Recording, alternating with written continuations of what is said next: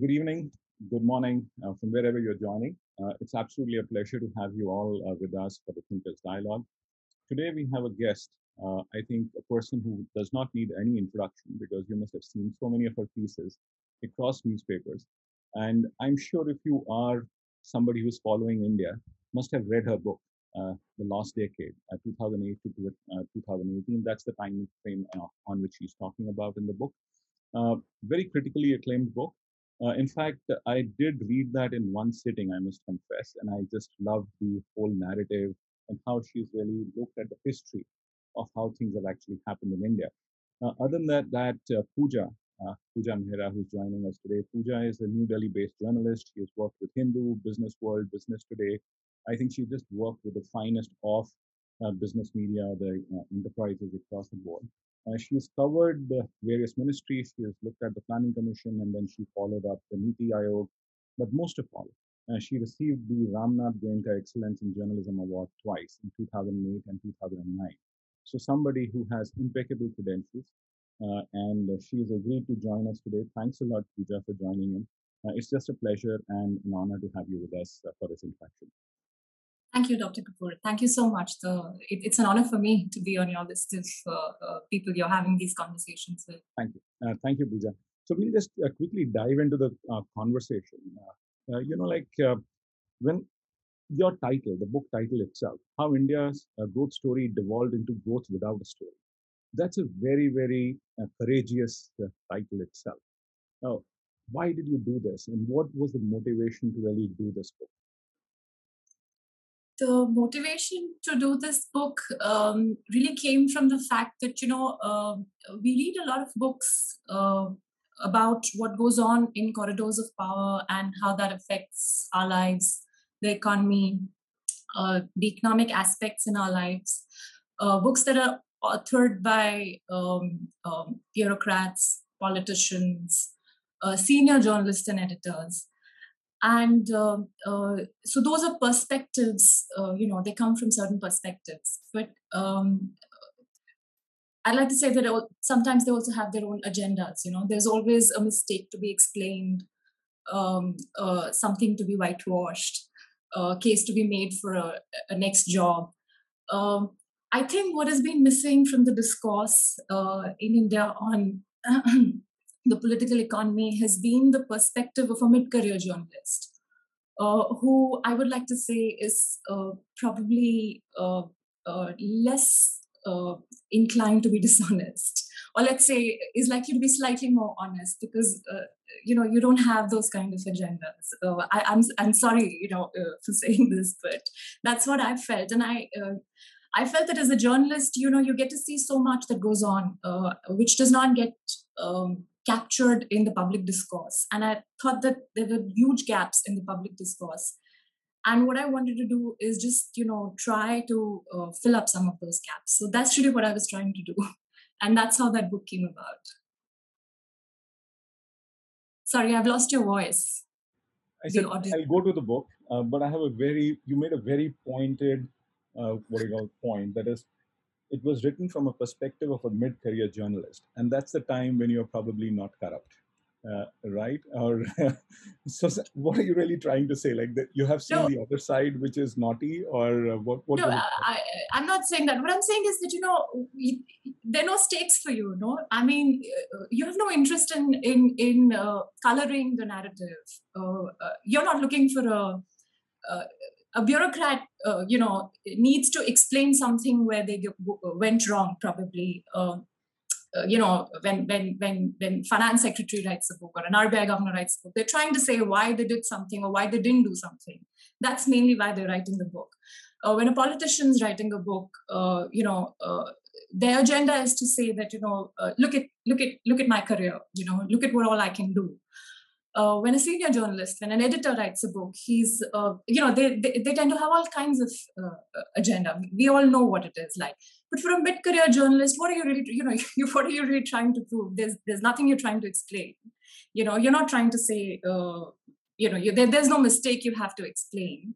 So, I just thought that, readers may be interested in reading what I have to say.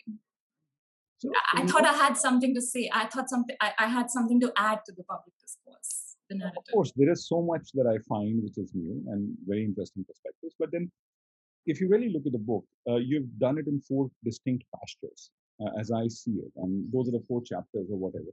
Of course, you start with the global crisis in 2008, and then go on to talk about the recovery destroyed, and then of course the slow recovery, and then recovery destroyed again.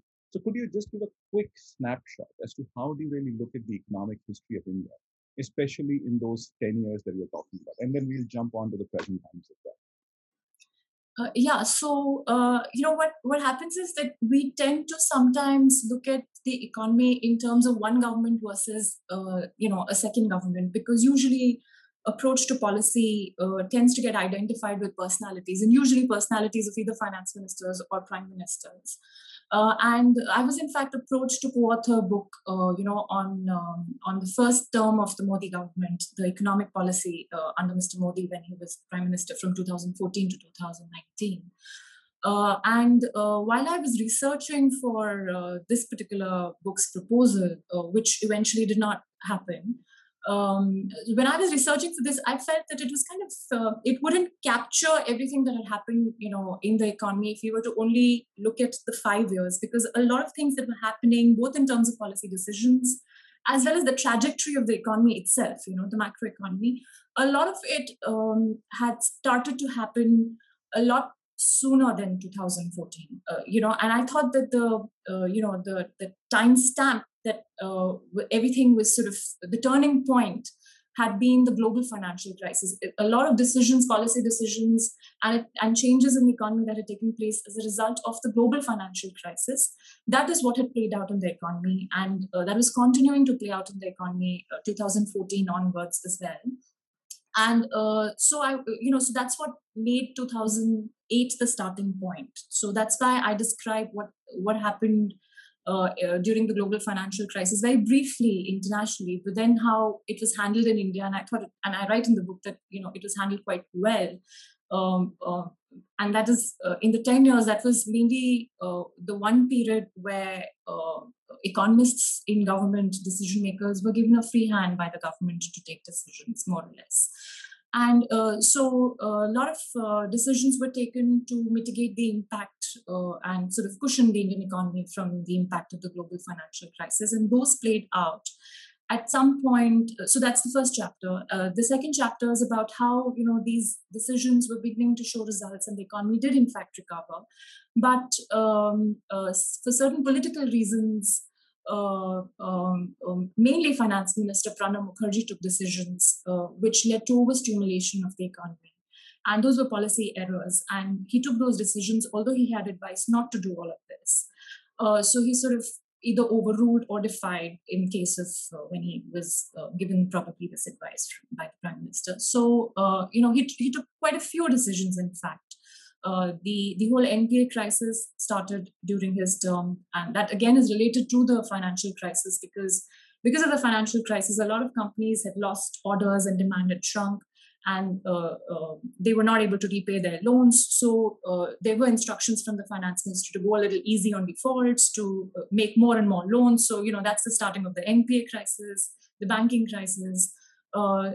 Because of the overstimulation, there was a whole inflation problem. There was a tremendous inflation problem. And then, what happened in the US, the taper tantrums that gets talked about, that again resulted in problems here. So the second chapter is about how there was a brief recovery, but towards the end of this chapter, this recovery begins to get destroyed. The third chapter describes actually how this recovery was destroyed because of all this poor decision making. And then there's this brief period of hope where, after the policy paralysis, the 2G scam, and all of those chaotic, complete chaos in Delhi, and the ramifications of that in across the economy, how there was this brief spell of hope where everybody thought that this chief minister, who had a reputation for very good governance and very good decision making, was likely to become the prime minister, and he did in fact win the election and become prime minister, and that there will be a big cleanup, all decisions that are not being taken for a long period of time will get taken, the economy will change, the good days will be here. And so that happened. But then again, when Mr. Modi becomes the prime minister, he does not take the decisions that everybody expected him to take. And he did inherit, in fact, the economy in a slight recovery stage, because after Mr. Pranab Mukherjee became president, there were some corrective steps in the last 18 months of the UPA government that were taken. The taper tantrum, how it was playing out in India, the macroeconomic crisis was brought under control by RBI Governor Raghuram Rajan and his counterparts in Delhi, his colleagues in Delhi. And so the slight recovery that, the uptrend in the trajectory of economic growth that Mr. Modi inherited could have been built upon if he had taken care of the banking crisis, if he had taken a whole lot of other decisions that were required to be taken. He had a huge benefit of the oil price increase, that had suddenly reversed, and oil prices were helpful for the economy. But he did not capitalize on all of those gains, and he made, in fact, new mistakes such as demonetization, a new shock, a GST which was very badly planned and designed, and he did not his government did not address the farming sector's problems, that had been sort of there for some time. And so it was lost opportunity. And this recovery, the second recovery, the first one was after the global financial crisis. This is the second recovery that he inherited. Again, this got destroyed. And that's the fourth chapter on how, the recovery was destroyed. So briefly, that's the sort of, your audio, sorry. This is a very interesting journey that you're really capturing. But let's go back to 2014. When Prime Minister Modi takes office, I think there were some very positive decisions to begin with. In fact, he did come to office with a very positive, view to how things need to be changed. He actually did listen to a lot of people. He made some positive steps. So, do you think you're actually being brutal on him in terms of saying that everything just went wrong, or there were some mistakes that have actually gone on to a wrong side of the history?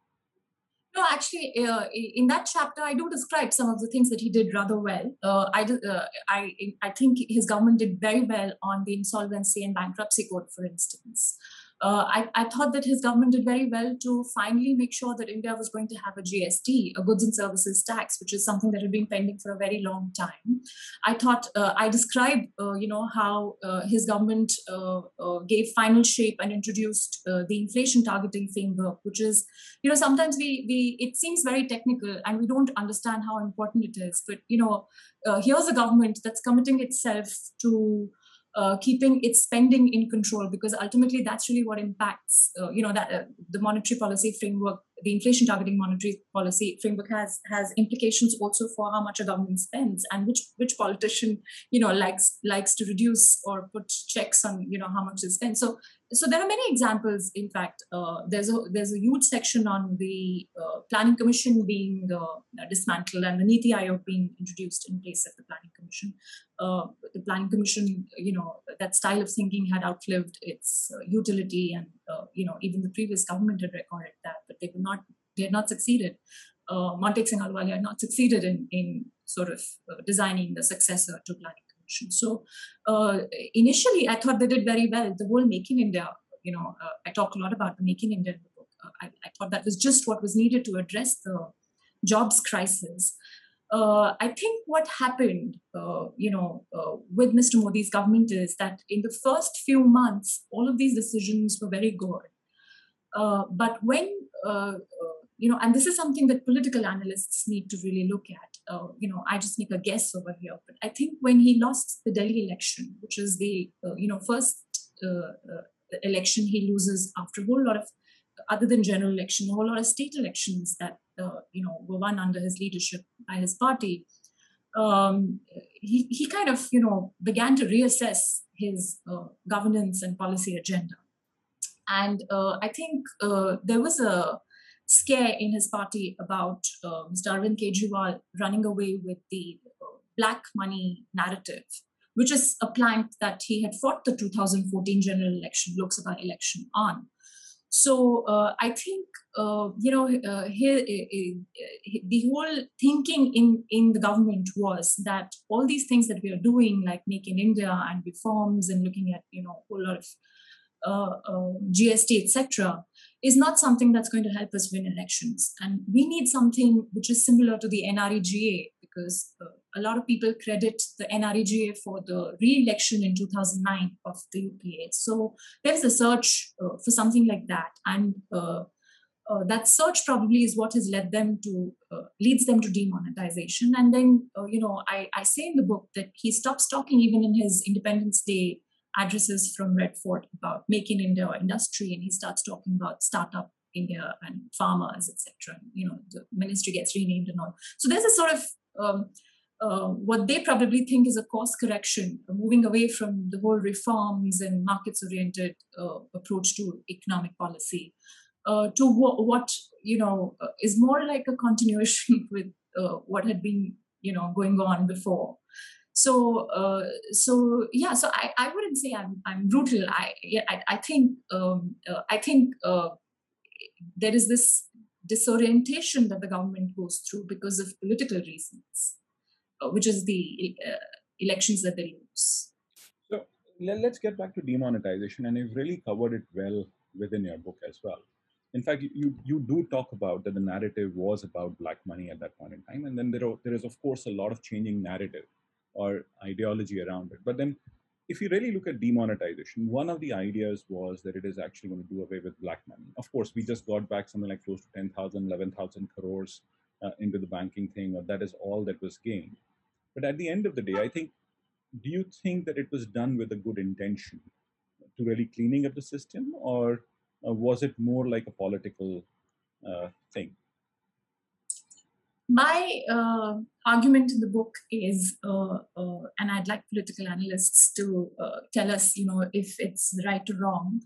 My argument in the book is that Mr. Modi went ahead with demonetization despite advice from not only the Reserve Bank of India, but also Finance Ministry to not go ahead with it.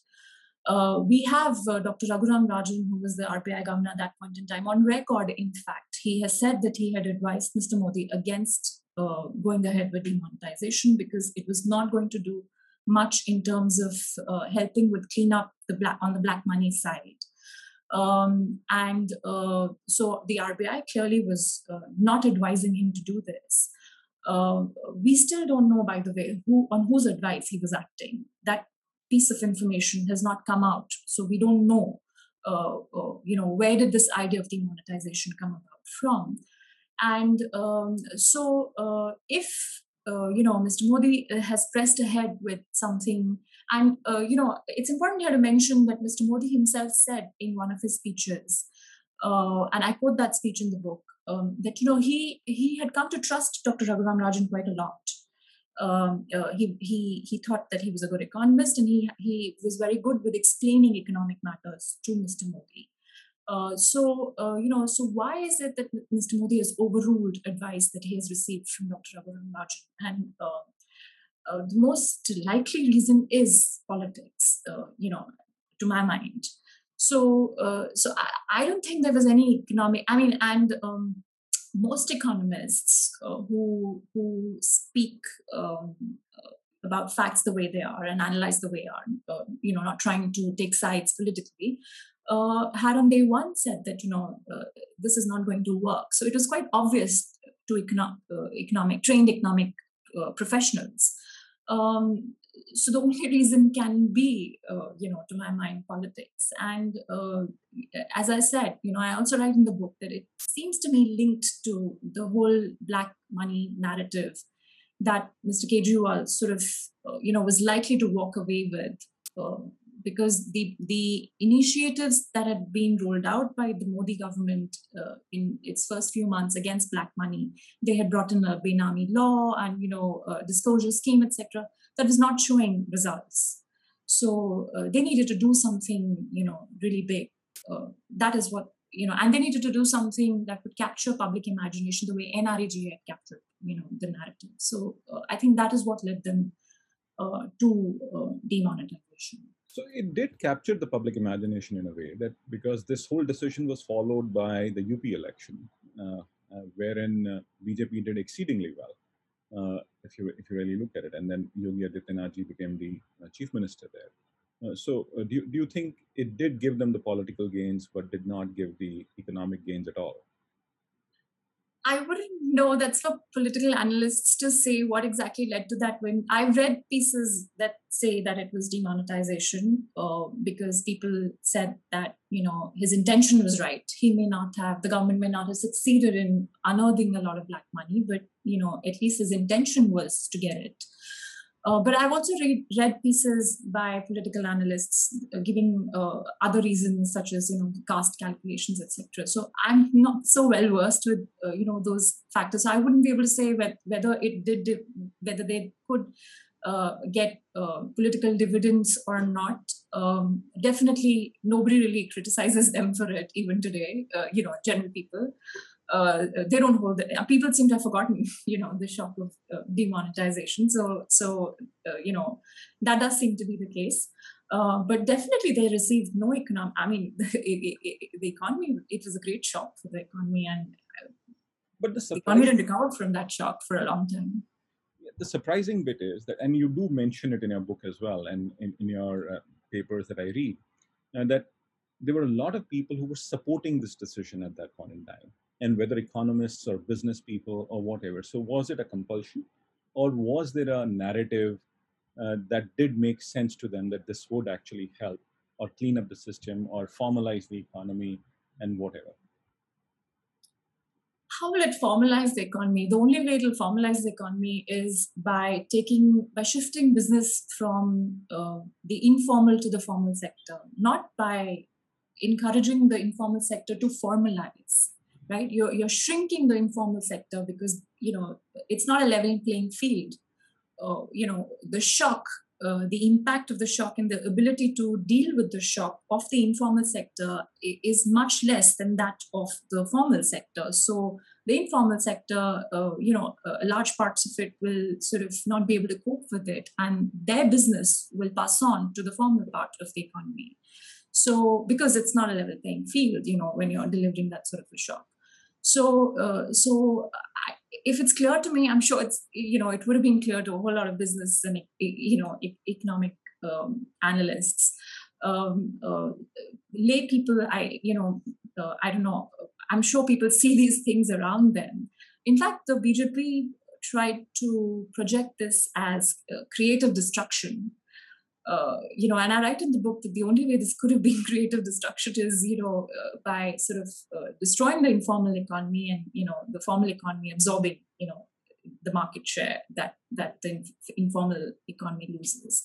So I think, when people were saying that, this is a good decision, and I think it is just either they didn't know, but people who we thought should have known were probably just trying to be, nice and kind to the government. So, but I have to go back to your very initial point, people want to whitewash and things at some points in time. And then, of course, Raghuram Rajan has written a book thereafter. Arvind Subramaniam, who was part of the government at that point in time, has criticized. But at that point in time, there was no criticism that was coming through. You can always say that there were government servants at that point in time or within the government. But there was no public discourse from people who were within the system. What would you see here? Like, was it a certain kind of a pointed thing in terms of like how the government was working, how the structure of the government was working, or what was it? I've actually had the benefit of talking about this very point with many of the people who were in government and who have, after exiting government, criticized demonetization, and not only demonetization, but certain other decisions of government. And what they say, and I think I would agree with them, what they say is that, when you're part of the system, you cannot criticize it from within publicly. You may put it on file to say that this particular decision will not work for such and such reason, and then you may get overruled, by a political cause. But you cannot come out and begin to say that the government is making a mistake in public while you're in government. That just sort of, is very jarring. So people have done that, after exiting government. Mm. So coming beyond demonetization, like there was this whole GST thing. Without a doubt, that GST was something that was being talked for years in India, in one form or the other. The intention or the idea behind GST was good, but then I think the implementation was always a questionable thing. Do you think GST as well had a huge impact on economy or created that shrillness within the economy? The GST would have been a shock even if it was well designed. There's no two ways about it because it's a very big change with huge compliance costs and requirements of companies and informal sector, etc. But I think what happened with GST, and I write this in the book as well, is that first of all, GST, like most other economic policies, are viewed by governments, and not just Modi government, but like I said, the whole stimulus to deal with the global financial crisis in the UPA government, it became a political decision eventually. And the same thing with GST, that economic policy becomes a way of doing politics. So before the Gujarat election, state assembly elections, there is a reduction announced by the GST Council on the GST taxation rates for certain Gujarati food items. So there's, it becomes a tool for political messaging. And GST is not designed to do this kind of politics, So when you begin to do these things, you're increasing rates, decreasing rates, you're opening yourself up to a whole lot of lobbying by different sectors, different companies. You're not going to get a very good GST then. Dr. Vijay Kelkar, who was originally the person who sort of wrote about for government when Mr. Jaswant Singh was finance minister and Mr. Atal Bihari Vajpayee's government. He has said and written, publicly that his whole concept of GST was one rate, one rate. And he was in fact, called several times by the Modi government for advising on how the GST should be designed. And this is what he was advising them. He in fact told me in an interview that Mr. Jaitley was on board, the finance minister who was spearheading the whole GST negotiation with the states on behalf of the central government. And he wanted a perfect GST because that's the only way you're going to get the maximum economic gains by making the transition to a new indirect tax system. But the states were not agreeing because the states wanted the GST, as Dr. Arvind Subramanian has written, wanted the GST to resemble as closely as possible the system that GST was replacing. Why do you want a GST if you want the GST to replace the taxation system that the GST is going to replace? So there's just so much anxiety in the states about losing, tax revenues. And what that needed was, for leadership in Delhi to reach out to states and reassure them, and say that, no, we need to do this. We need to move to the GST because you have faith in the GST, because you want the GST to be something new and good. If you're going to want it to replicate what, it's replacing, then why have it? So that whole leadership was missing. And that's how the GST could have been very good, but did not end up being that good. And I think probably another government handling the negotiation with the states from the center would have succeeded in making the GST a better designed GST. We don't know, but it's possible. So, Pooja, you do talk about Make in India as well. I think Make in India was a good initiative to begin with. There is no two thinking about it. I think so. Great idea that if you're able to make India a manufacturing hub, powerhouse, and so on and so forth. But possibly it was the relic of the past 20, 30, 40 years, which probably did not make this initiative a very huge success. And you do allude to that fact, like economics is all about long-term things, like what decisions were happening. How do you really look at this situation? And possibly I'm asking that question for a simple reason, like what do you think can be the course correction? Because manufacturing could be something which does help us in enabling creation of jobs. Yes, manufacturing and Make in India is something that even the UPA government, had announced and they wanted to pursue, but even they could not do it. We have to be fair and we have to say that it's not just the Modi government, that sort of lost momentum and steam on the Make in India project, and the very it's not a unlike demonetization GST, it's not an error that they made. It's the circumstances and it's all that you need to do for Make in India to succeed, which is just so challenging. It's one thing to be able to improve your ranking on an ease of doing business, pecking order, but to truly make sure that, for instance, Kanpur, uh, it becomes easy for you to set up a factory in Kanpur. There's just only so much that a central government can do. You really have to work very closely with state governments, with local bodies, local government. There are just so many things that go into making your environment and ecosystem in which people do business easy. That it was always going to be very challenging. We know that the previous government did not do well on this challenge, and we know now that Modi government could not do well in this challenge. Uh, uh, what I definitely it's the way forward. Definitely, it's something that needs to be done, and I should also add here that before the Modi government was sworn in, but after the election results were out in 2014, if you recall, there was a gap between there was a few days between the cabinet getting sworn in and the election results coming out.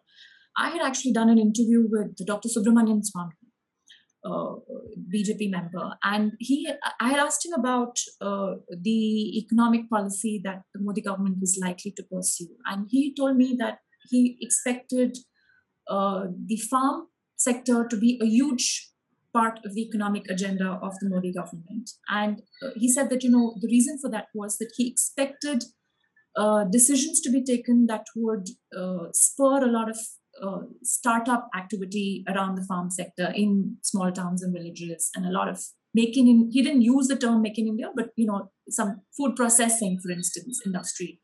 Around in those sectors, because that's how you absorb all the excess labor from the farms and create jobs. We didn't see that kind of focused, Make in India for the farm sector. So I think, initially the government tried, and they could not translate the goal into policy actions which would, deliver the results. We have not seen, manufacturing GDP growth was actually better under the UPA government than it is, in the Modi government's tenure. Uh, Also because exports have suffered. Exports market is something that they could not take advantage of, and there are many other reasons for that, including the foreign exchange. So the foreign exchange rate and competitiveness. So I think that for making India to succeed, you have to work with the states. You have to have something like a GST council, where you're going to really, I mean, your bank credit, your ease of uh, getting electricity supply, water supply, pollution certificates, etc., etc., etc.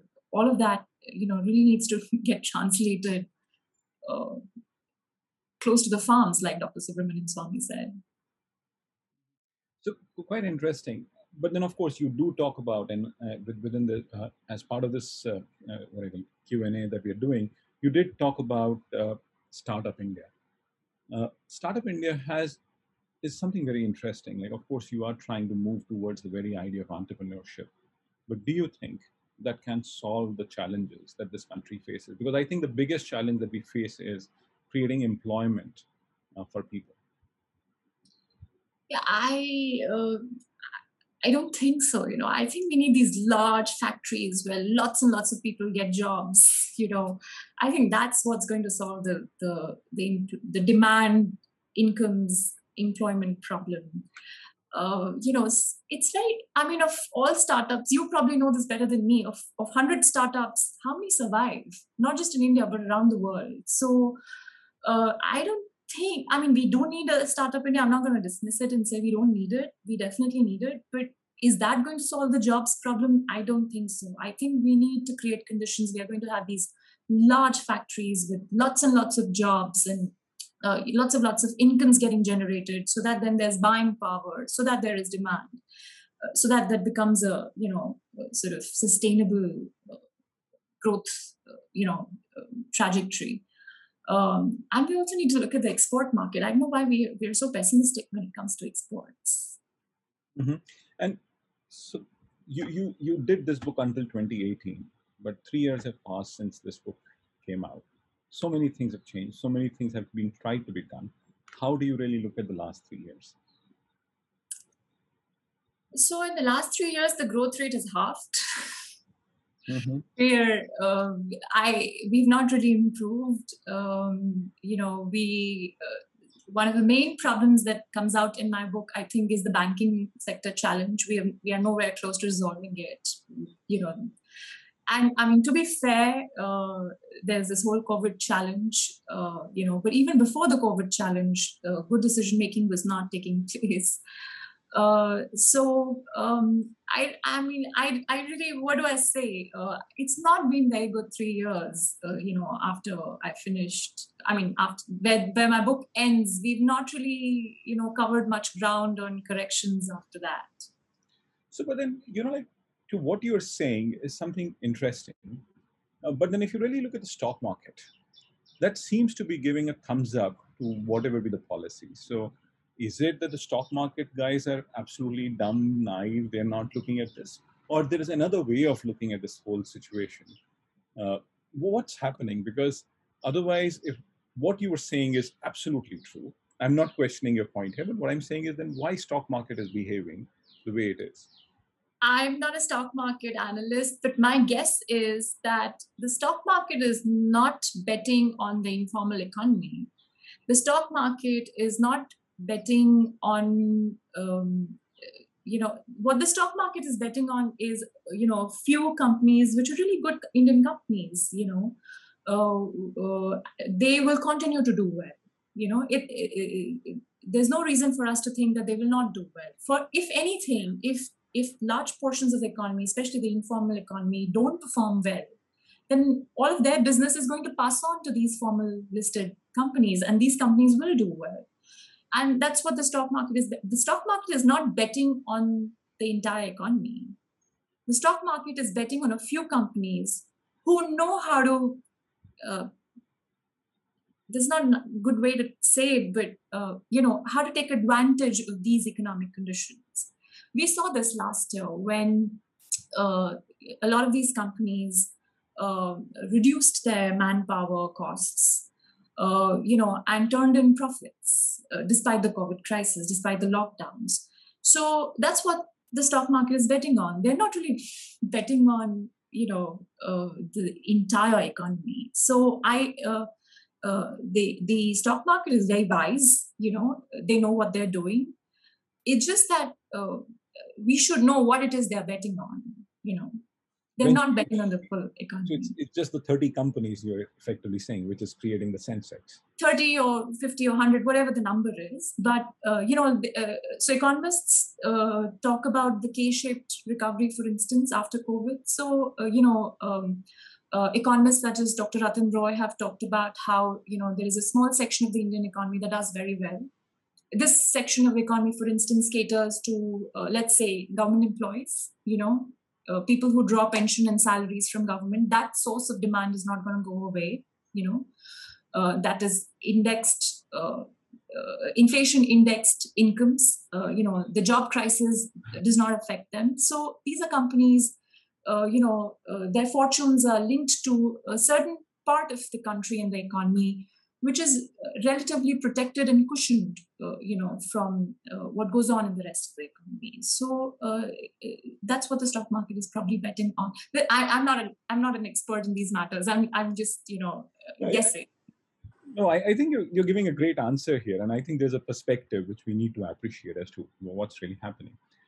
You did mention Ratan Roy, and in fact, 18th of April this year, you had an interaction with Vivek Debroy. Vivek is a very dear friend, I must confess. I watched your conversation with him. Very interesting. Yes, so we did talk about his work in the area of translations and everything. So he does mention that what in that interaction that what the government is trying to do is more internal than external. How do you really look at that point? I'm very fond of that interview because I thought that is an insight that I haven't seen, elsewhere.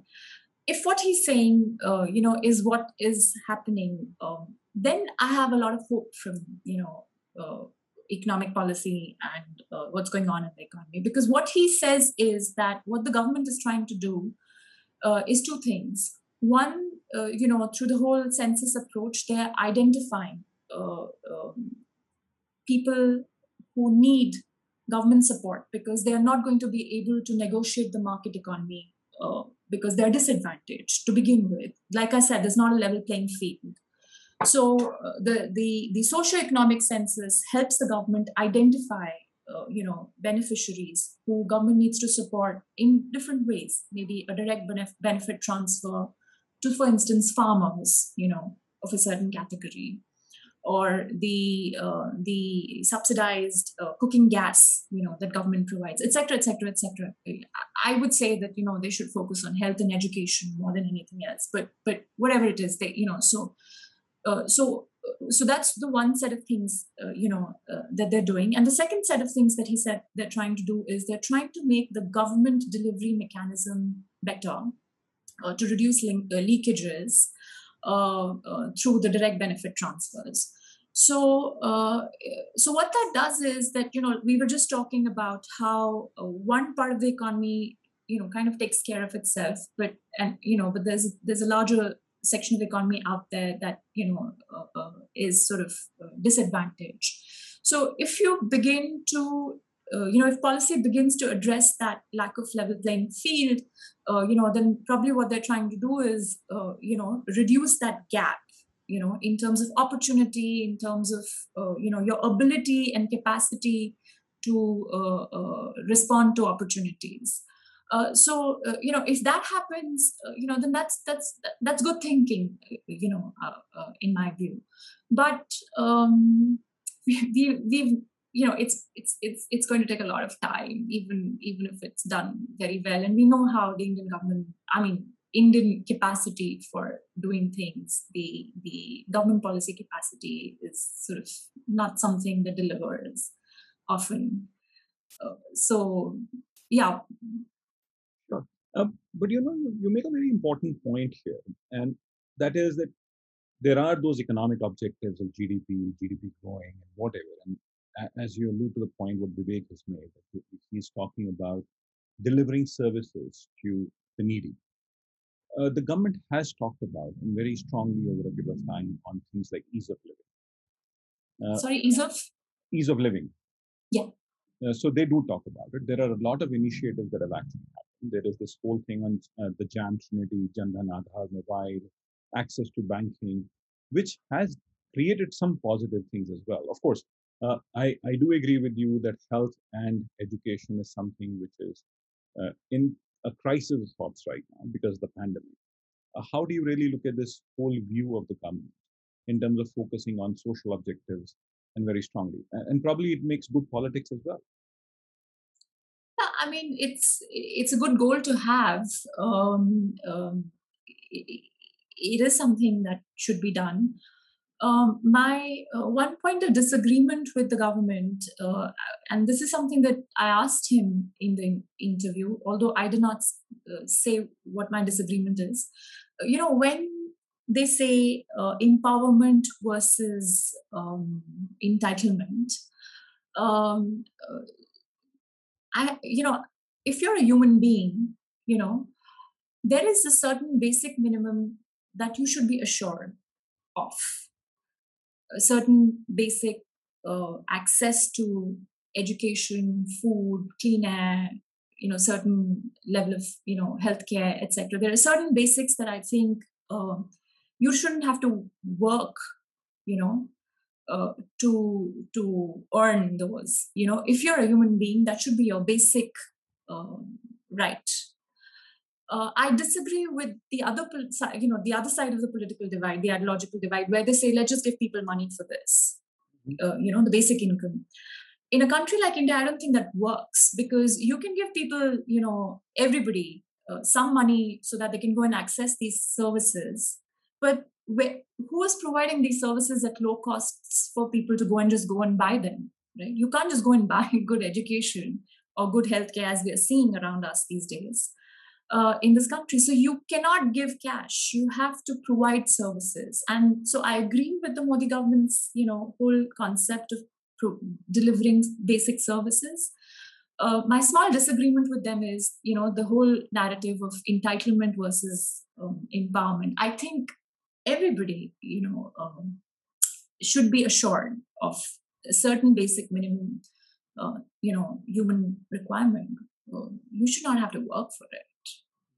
Much appreciated. And in your book, towards the end, you make a very important statement. And you say neither the UPA 2 government nor the Modi government succeeded in defining an agenda for the type of policy reforms that are needed to sustain fast growth and which are not necessarily the same as needed to accelerate. So, what kind of policy agenda do you think should be the focus of the government if we really want to revive the growth and and look at a very positive outlook for the country in the next 3 years? Yeah, so this statement comes out of my conversations in for the book with Dr. Arvind Bilmani, who was the chief economic advisor in the UPA government, and it's basically about when the economy's had a shock, for instance, a global financial crisis shock, or the demonetization shock, or currently the COVID shock. So you need a certain set of policies to help the economy recover from that shock. So, for instance, everybody is talking these days about how government needs to increase its spending, or how the Reserve Bank of India is, making it easy for banks to give out loans. So those are examples of policies, reforms agenda where they need, you need to bring the economy out of the shock and help it recover. And then, for you to accelerate growth, you're going to have to do the make in India kind of reforms, because you're going to have to increase the number of people with certain level of incomes, who can go out and buy products, goods, and services. So acceleration, and then you need for sustenance. So like the 2G scam happened, or the coal scam happened. Natural resources, access to natural resources to sustain that acceleration in growth, you have to make sure that your industry is going to be able to access, the resources they need, and for that, you cannot have, the governments, political parties heading governments, and the kind of the whole mess that we saw, for instance, with the 2G scam, etc. So uh, if so the reforms that followed, for instance, with spectrum and coal allocations, etc., those were needed for ensuring that you sustain growth. Mhm. And so, coming forward, and let's talk about today.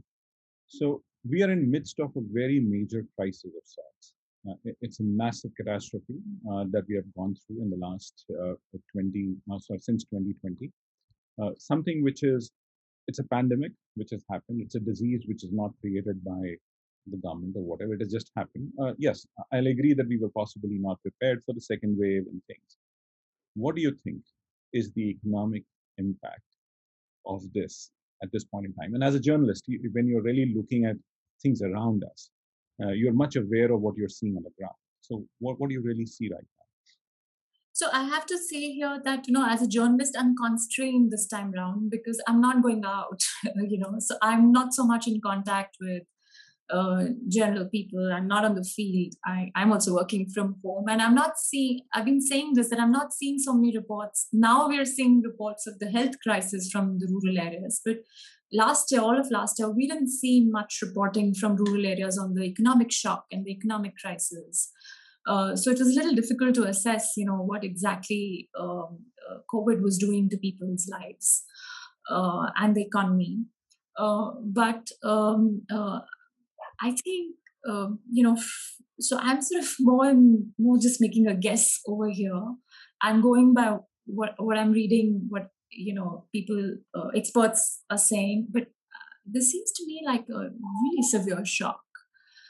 Really severe shock. I mean, there are people many of who would lose their income earning members of their families, uh, irreplaceably. There are businesses and individuals who suffered shocks.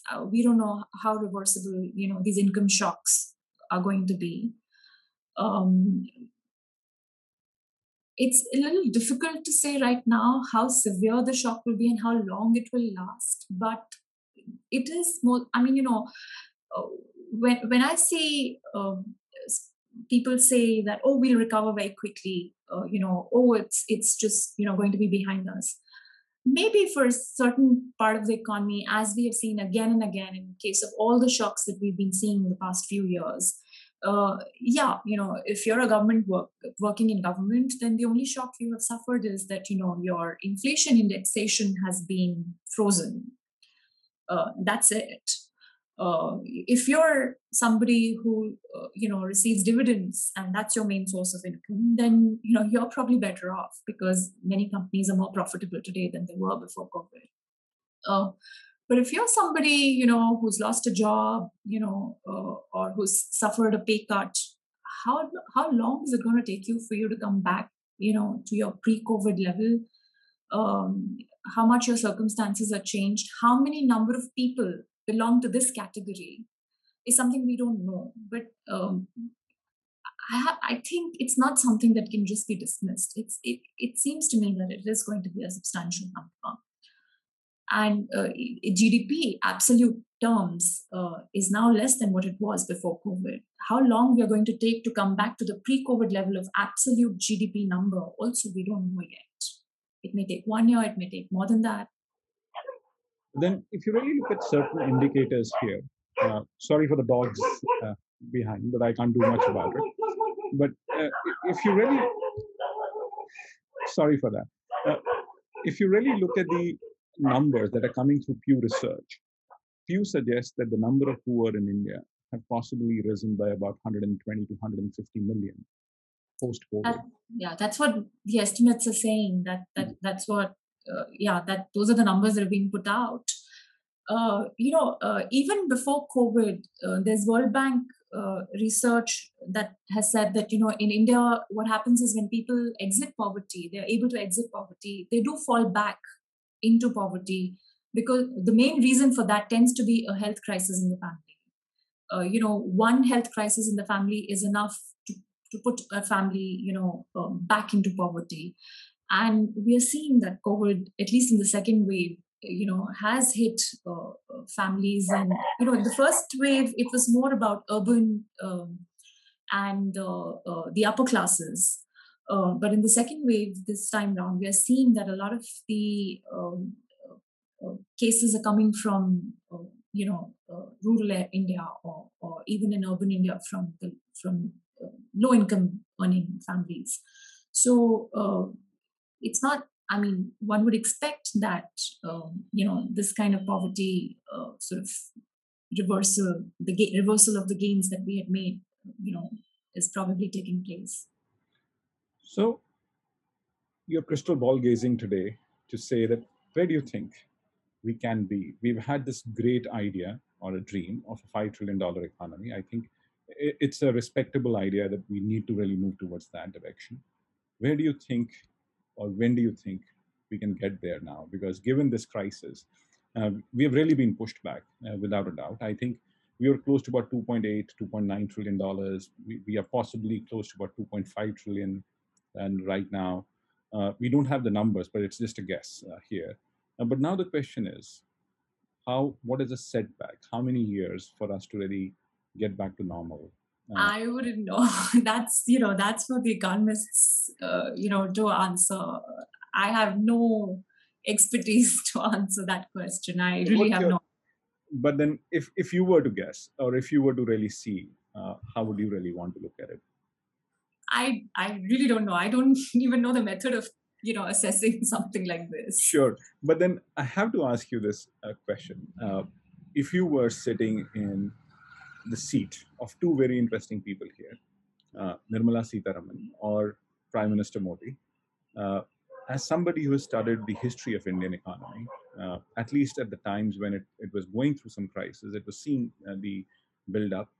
What do you think we should be doing right now? Two or three things which can really help us really move ahead. Because as a collective effort, it's important that we really look at those ideas and really move ahead. What are those three or four things that you think we should be doing? I think the first thing is getting the vaccination policy right. I think one of the main things that can help India shorten the duration of the COVID crisis, and emerge from the shock is getting the vaccination policy right. The second thing is that they're going to have to find, and the finance minister has been saying that and she's not wrong. I mean, I agree with her. She's been saying that it's so difficult, for central government policy, economic policy, to find touch points with informal economy workers.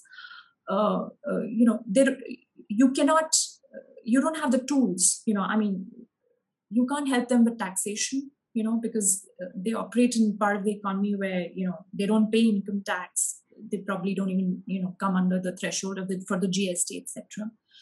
So the taxation tool is not available to her to address the needs provide relief to large numbers of people. If you're going to make transfers, again, what is the channel through which you're going to do that?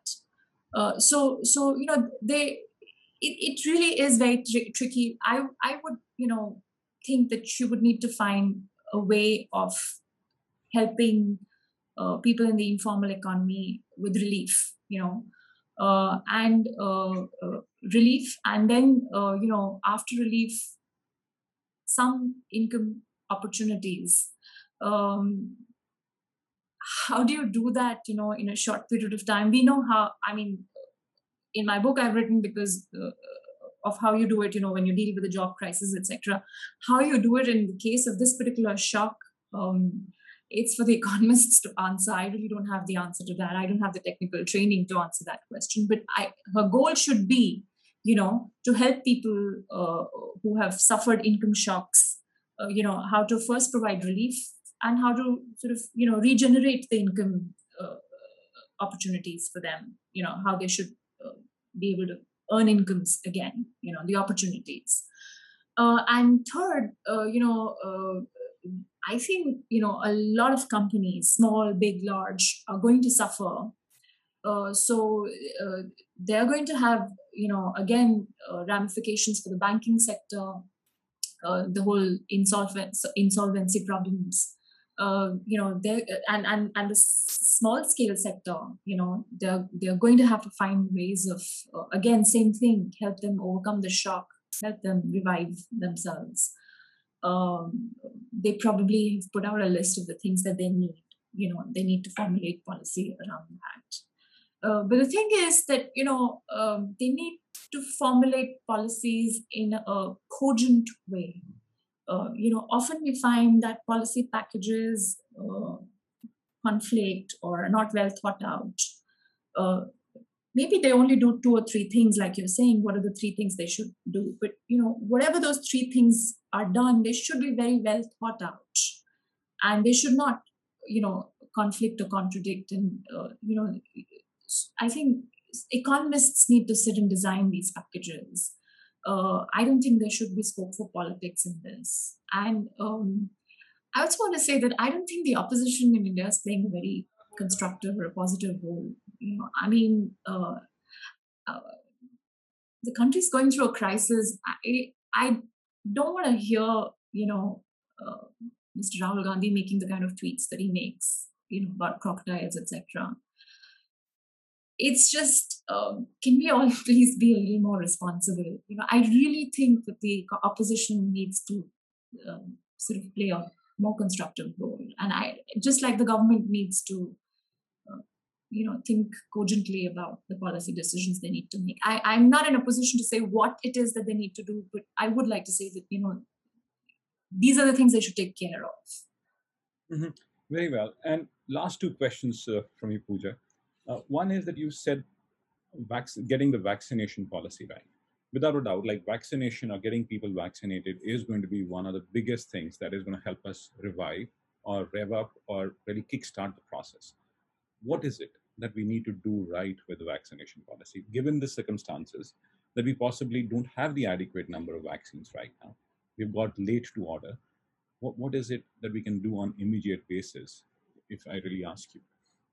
Yeah, vaccination is something that I can answer because I've been speaking to economists about it. And what they tell me is that, so let's, what is done that can't be repaired. So what needs to be done today is that we need to get the supplies. And, the state governments are not going to be able to get the supplies. So it is the central government that has to take full responsibility of getting the supplies, identifying the suppliers, if they need to help companies manufacture in India, then identify, where all these manufacturing facilities are, how quickly those contracts, what are the legal processes that need to be gone through, how that manufacturing can be done in India and stepped up, and how those supplies come about. And then distributed to the states and various agencies, so that the administration of the vaccinations can be done. Now, there's this whole conversation about the IP, the intellectual property conversation, where I'm reading two conflicting views. One view says that it's not the IP that's actually stalling the whole vaccination supply process, and there's another side that's insisting that that's the main thing.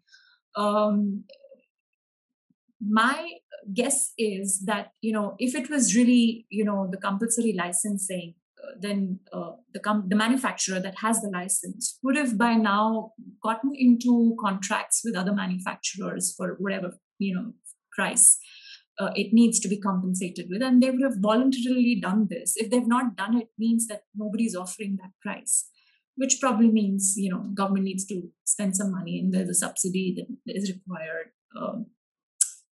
But whatever it is, whether it is the intellectual property issue, or it is identification of manufacturing facilities. Like I was reading in the paper, there's this facility, a public sector facility. There's this one example, but there are likely to be many more in Chennai.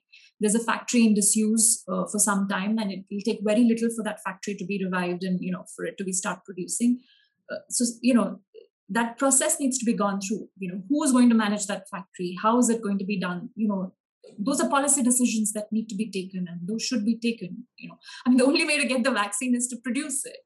And you have the world's leading manufacturers and developers of vaccines offering to help.